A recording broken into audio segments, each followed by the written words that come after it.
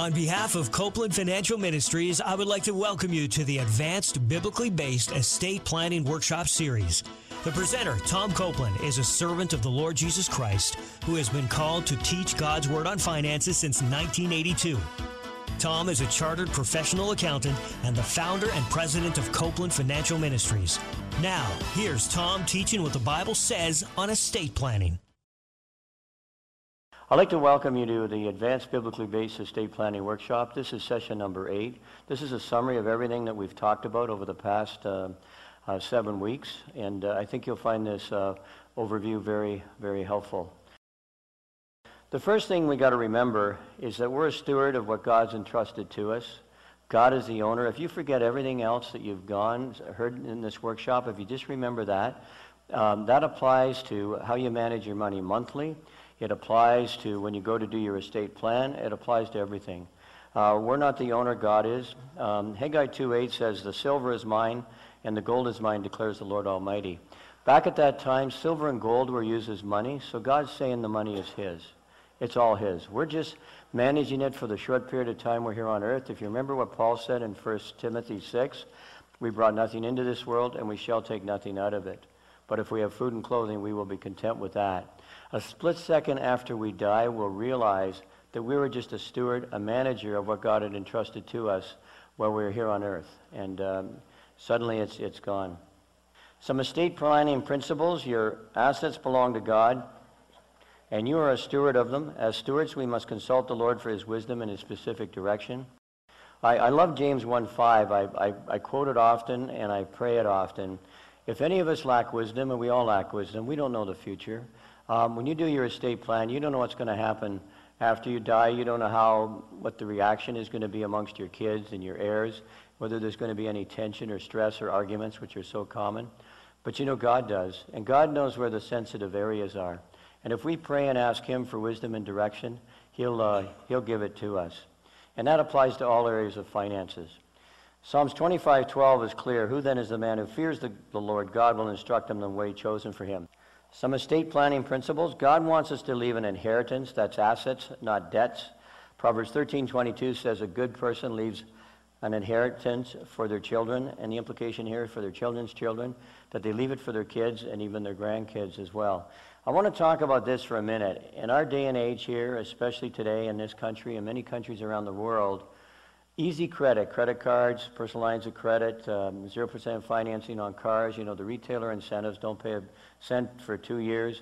They all entice us to borrow and get into debt. The other biblical principle I want to say is often parents believe that after they've both died, they must allocate, see the focus on that?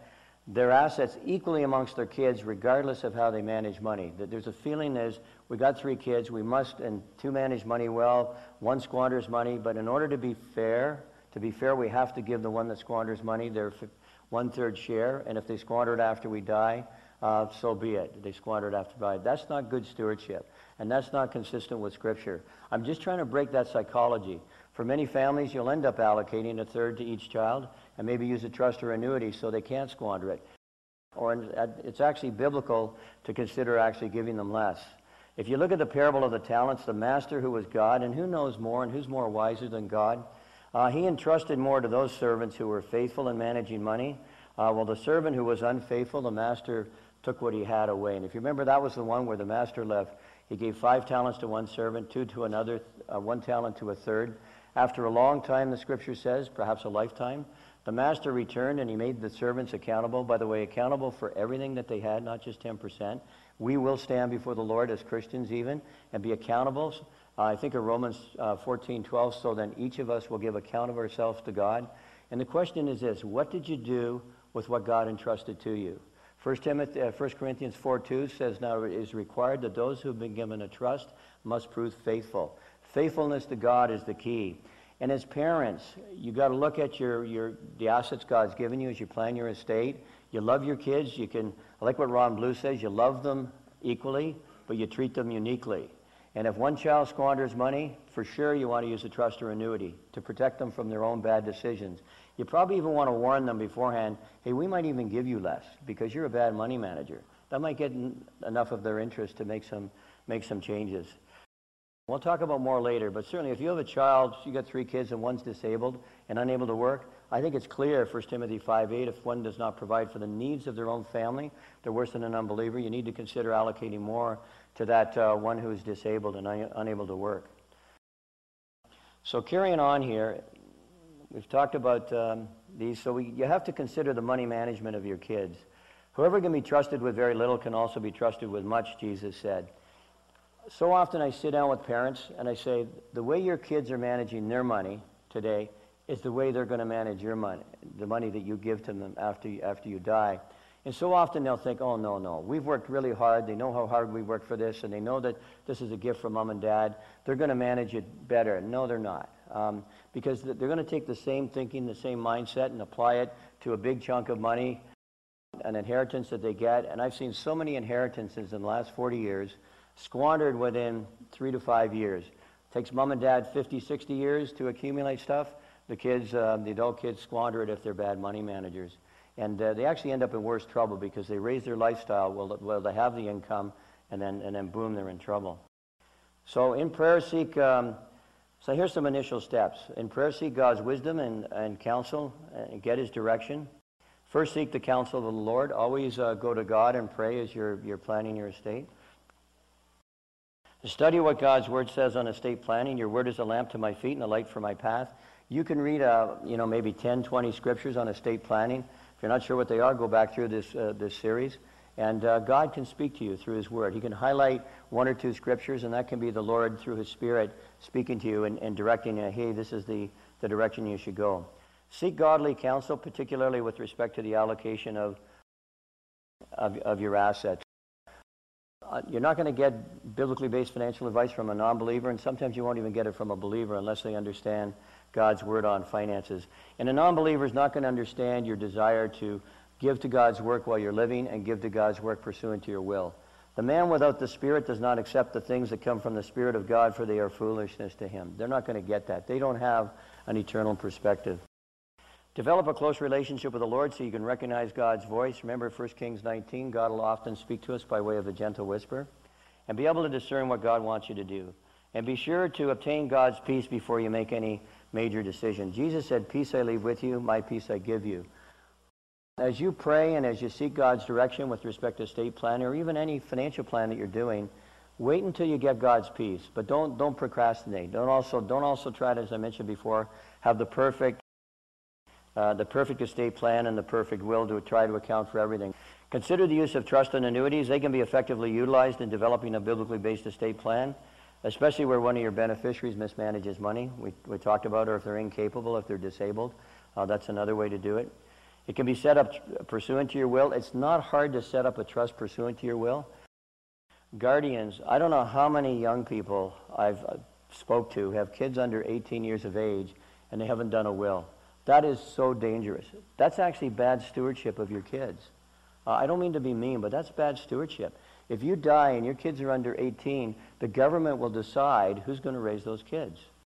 So you need to have a will to at least to cover that off, as well as some of these other things we're talking about. When someone dies, a testamentary trust is automatically created. Inter vivos trust. The word inter vivos means while living, and that can be used, including an alter ego trust. We talked about that a little while before. An alter ego can only be used by someone 65 up. These trusts can be used very effectively if someone is deteriorating. If you have a parent, or if yourself, or say you have a parent that's deteriorating, they got dementia, and then maybe they got first forms of Alzheimer's. A trust can be used very effectively to protect those assets, to ensure that the person with dementia doesn't squander them, because they can make a lot of bad mistakes, or to make sure that that a gold digger, that somebody doesn't come along and try to get their money. I got a call from actually interesting on an accountant just last week, and he's got a client where the husband died. The wife's, I guess, 75, and it's working the other way now. It's usually a younger woman going after an older man. In this case, it's a younger man going after an older woman. And he's already borrowed money from her twice. Of course, people come and they ask, make it a loan to make it sound good. He's borrowed money from her twice. She hasn't paid it back, and he's now asking for more money. Clearly, this guy is very likely a gold digger and looking after money. So And the mother's starting to get dementia, and often people, as they get older, they don't think clearly. And that's where, unfortunately, the adult kids do need to step in and help out. Not for your selfish reasons, but for protection of your parents and protection of the assets that they've built up over the years. So the love of money is a root of all kinds of evil. Some people eager for money have wandered from the faith and pierced themselves with many griefs. If you look at that scripture, sometimes these people are even Christians, unfortunately. So just watch for that. In session 2, here's a summary. Always seek God's wisdom and specific direction. Consider using a trust or annuity for minor beneficiaries of those who mismanage money. So do whatever you can. This is another one. As you plan your estate, do whatever you can to minimize disputes. I think of a case a few years ago where Dad had loaned some money. They had 3 kids. Dad loaned some money to one kid. And then after Dad died, the other 2 siblings said, well, I think it was a $50,000 loan. That was an advance on your share of the estate, so that gets deducted. And she said, no, that was a gift. That was a forgivable loan.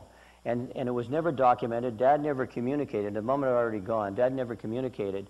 And I'll tell you, they've already used over $50,000 in their legal battle in the last 4 or 5 years. They've already used it. They've used at least $25,000 each, fighting over that $50,000. Maybe they're up. That was the last time I heard the bill. They're still fighting. And so things like that, if you've loaned money to one of your kids, make it clear in your will, is that a forgivable loan? In other words, or is it an advance on their portion of the estate? Does that get deducted from their portion of the estate? Make it clear, and also communicate that to your kids so they understand as well. When things are ambiguous, you can get into lots of disputes.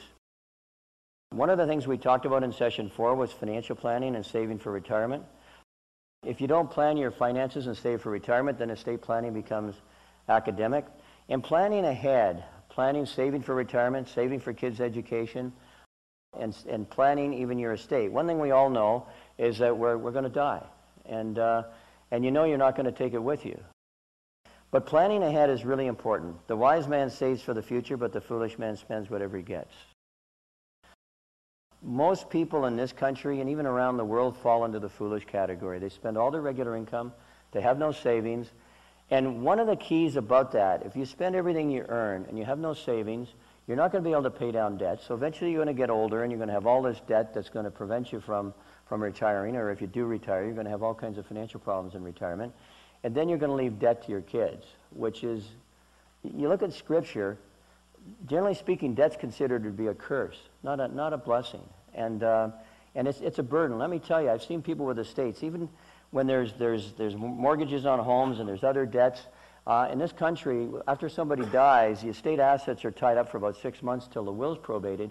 It can be a real hassle each time going to the bank to get their approval to pay for some debts. It can be a real hassle. I've seen it. And real major things, they usually will do it. But the bank wants to protect themselves to make sure you're the executor and make sure that it's a proper will and it is the last will. And the only way they protect themselves is they wait till the will probates. And that often takes 6, 8 months, sometimes a year. It can take a while. So we need to plan ahead. And that's one of the keys about financial planning. And how do you do that? The middle thing there, you develop and implement a budget to ensure you have sufficient monthly surplus. I'm going to just talk about this for a minute. Managing your monthly cash flow is really critical. If you don't do that right, you just won't achieve a lot of things. If you're spending all your income and not saving, you need to spend less than you earn and have a surplus each month to pay down debt and save for future needs. It's that simple. Have a surplus each month, pay down debt, save for future needs. Most people are not doing that. And if you don't do that, you're going to end up in all kinds of financial problems later, and you'll even leave a financial mess for your heirs after you go if you keep going. I talked about the Copeland budgeting system. If you go to our website, copelandfinancialministries.org, it can be downloaded, and you can get it, and it can help you manage your monthly cash flow. We talked about giving in session 5. Although it's biblical to save for future needs, don't accumulate significantly more than you need to. In the parable of the rich fool, that's Luke chapter 12, remember that guy? God blessed him with a huge crop one year. And instead of looking up and saying, Lord, what do you want me to do with this blessing? Which obviously part of that would have been giving it to God's work, no question about it. Instead what he said, I know what I'm going to do. I'm going to tear down my barns, I'm going to build bigger ones, and I'm going to save this all up for me. take life easy, eat, drink, and be merry. The problem was not that the guy had wealth. That's not an issue. It's not wrong to have wealth. The problem was he trusted in his wealth, and when God blessed him, he didn't look above and say, Lord, what do you want me to do with this? And invest some of this in the kingdom of God. Remember, when you invest money in God's kingdom, that's the only way to take money and material things that's temporary and convert it into something of an eternal nature. That's the only way. We brought nothing into this world, we shall take nothing out of it. Material things are going to disappear. But as we invest in God's Word, remember, if you sacrifice buying something or getting something, you invest it with an appropriate ministry. It can be your church, it can be a parachurch organization. And if just one person comes to know Christ, 1,000 years from now, 1,000,000 years from now, that means something. The material things we buy, they'll be worn out in 5 or 10, 15 years, and they'll disappear a split second after we leave this earth. Why do some giving while you're living? I do encourage people to consider giving while you're living. Certainly make sure you got enough for retirement. We showed the calculations when we did session 5. But what are some of the benefits of doing giving while you're living? Assets given pursuant to your will don't require personal sacrifice. God will also bless generous givers currently. Notice what Jesus said, given it shall be given to you. It's in the present tense. And God promises eternal rewards to those who give generously while they're on earth. 1 Timothy 6, command them to be generous and willing to share. In this way they will lay up treasure for themselves as a firm foundation for the coming age. There will be treasures in heaven, or there will be lack of treasures in heaven, depending upon what we do with the money and material things that God's entrusted to us while we're here on earth. I like what Ron Blue says, and I didn't put it in the slang term, but he says, do your giving while you're living so you know where it's going. And there's a lot of merit in doing that, especially as you get older in life and you realize your time gets shorter. Do some calculations, see if you have enough for retirement, and if you have a surplus, remember those examples we went through, do consider doing giving out of some of the capital. Certainly help your kids out where there are needs. Nothing wrong with that. And let me go on to the next one. This is an important one. Transfer wisdom before you transfer wealth. I've seen so many cases where mom and dad die and kids get a significant amount of money, and if they haven't been trained and they don't understand how to manage money God's way, the odds are they're likely going to mismanage it and not use it very wisely at all. Of what use is money in the hand of a fool since he has no desire to get wisdom?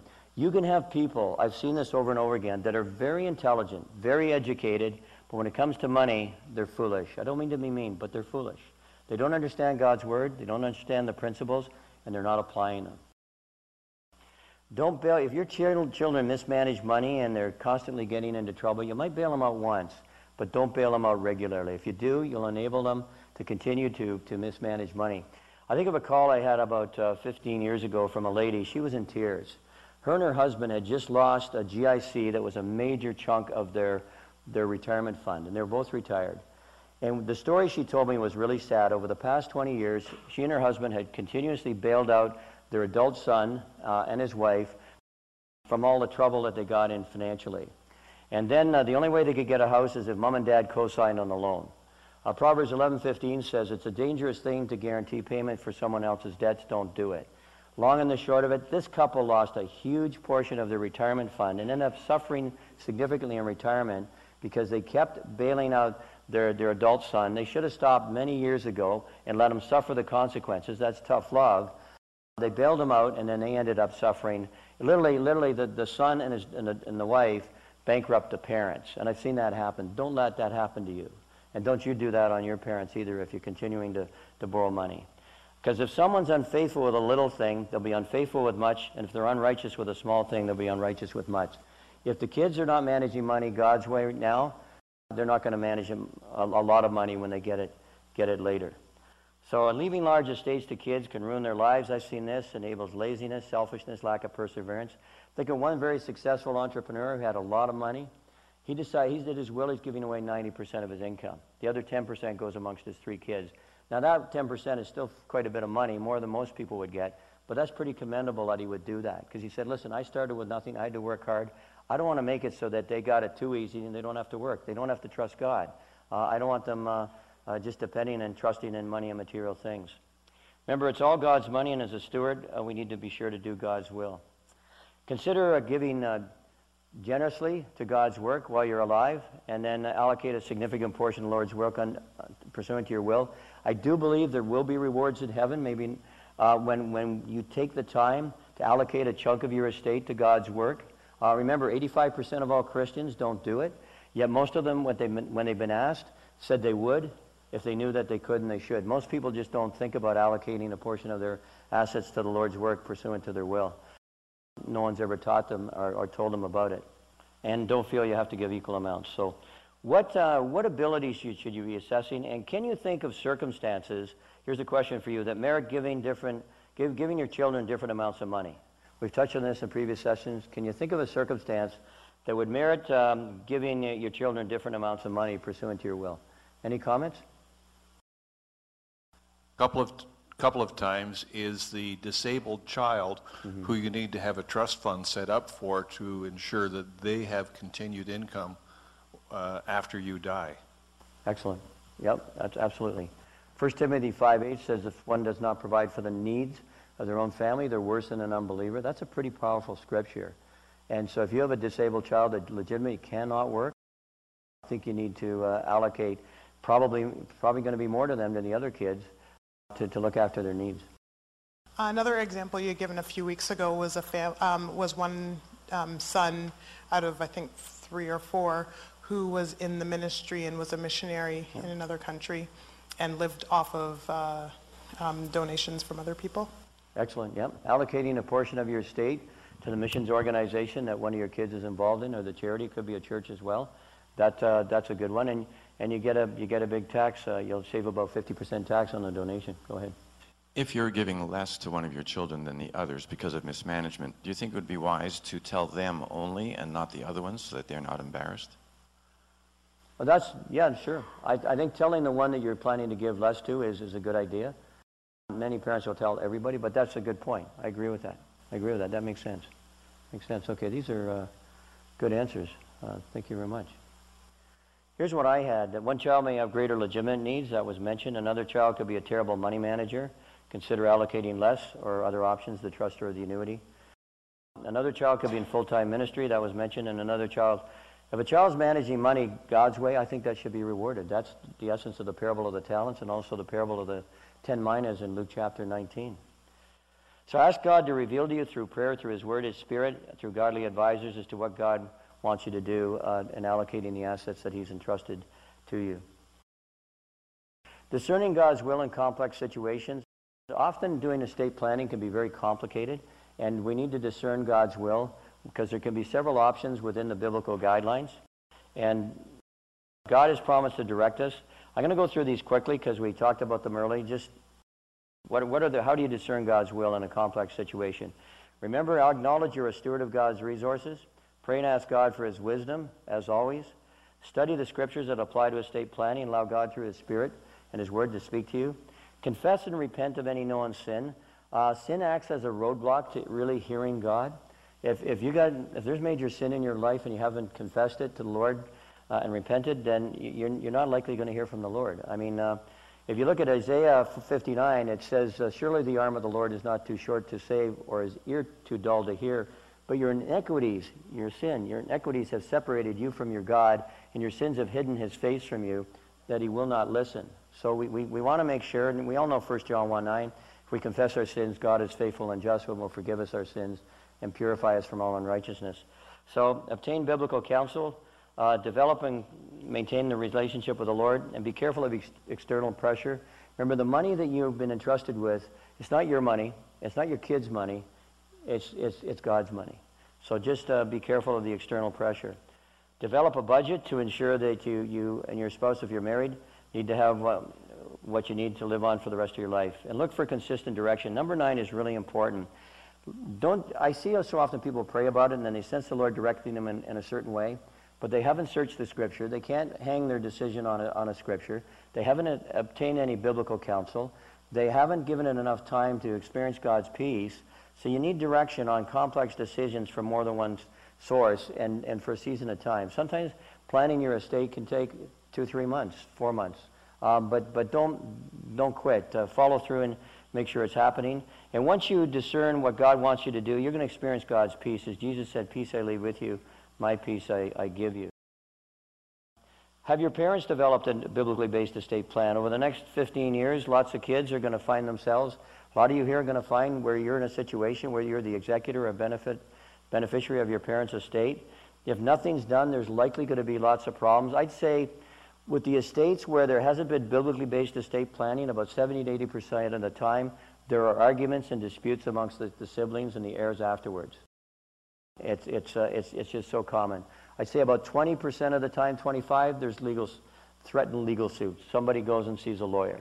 And even if you're in a situation and you got a dispute with a sibling over your parents' estate, don't go see the lawyer. Go talk to your sibling. Work it out with them. Follow Matthew 18. Bring a brother in the Lord along the second time if it doesn't work. As soon as you go to see a lawyer, they're going to get a lawyer. The thing's going to drag out for a long time, and the lawyers will get a big chunk of the money.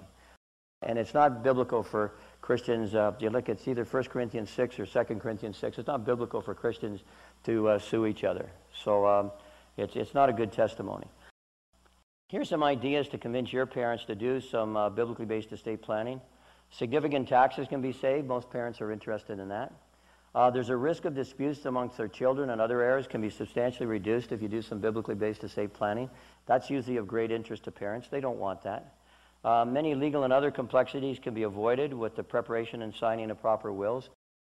The work for the executor can be substantially reduced and simplified with a proper estate plan. And with your parents, if they're Christians, remind them that their will is their last act of stewardship and important in terms of saving. And in session number 7, we looked at the comprehensive case studies. If you remember, that was Jack and Jill. They had 5 adult sons, very different circumstances, and we looked at biblically based advice in each case. Here's the recommended follow-up. Review your hard copy of all 8 sessions. I'd encourage you to do that. And before you see the lawyer, you prepare a memo of instructions of what you want in your will. It's not the lawyer's job to decide what should go in your will. It's your job. And you're the steward of those assets. He isn't. He or she is just taking your instructions and preparing the will. Okay, I'm going to close in prayer. Father, we thank you that your word says so much on every area of finance, including estate planning. And Father, I just pray that through your word and your spirit, you would touch the hearts of the individuals here and cause them to follow up and develop and implement a biblically based estate plan.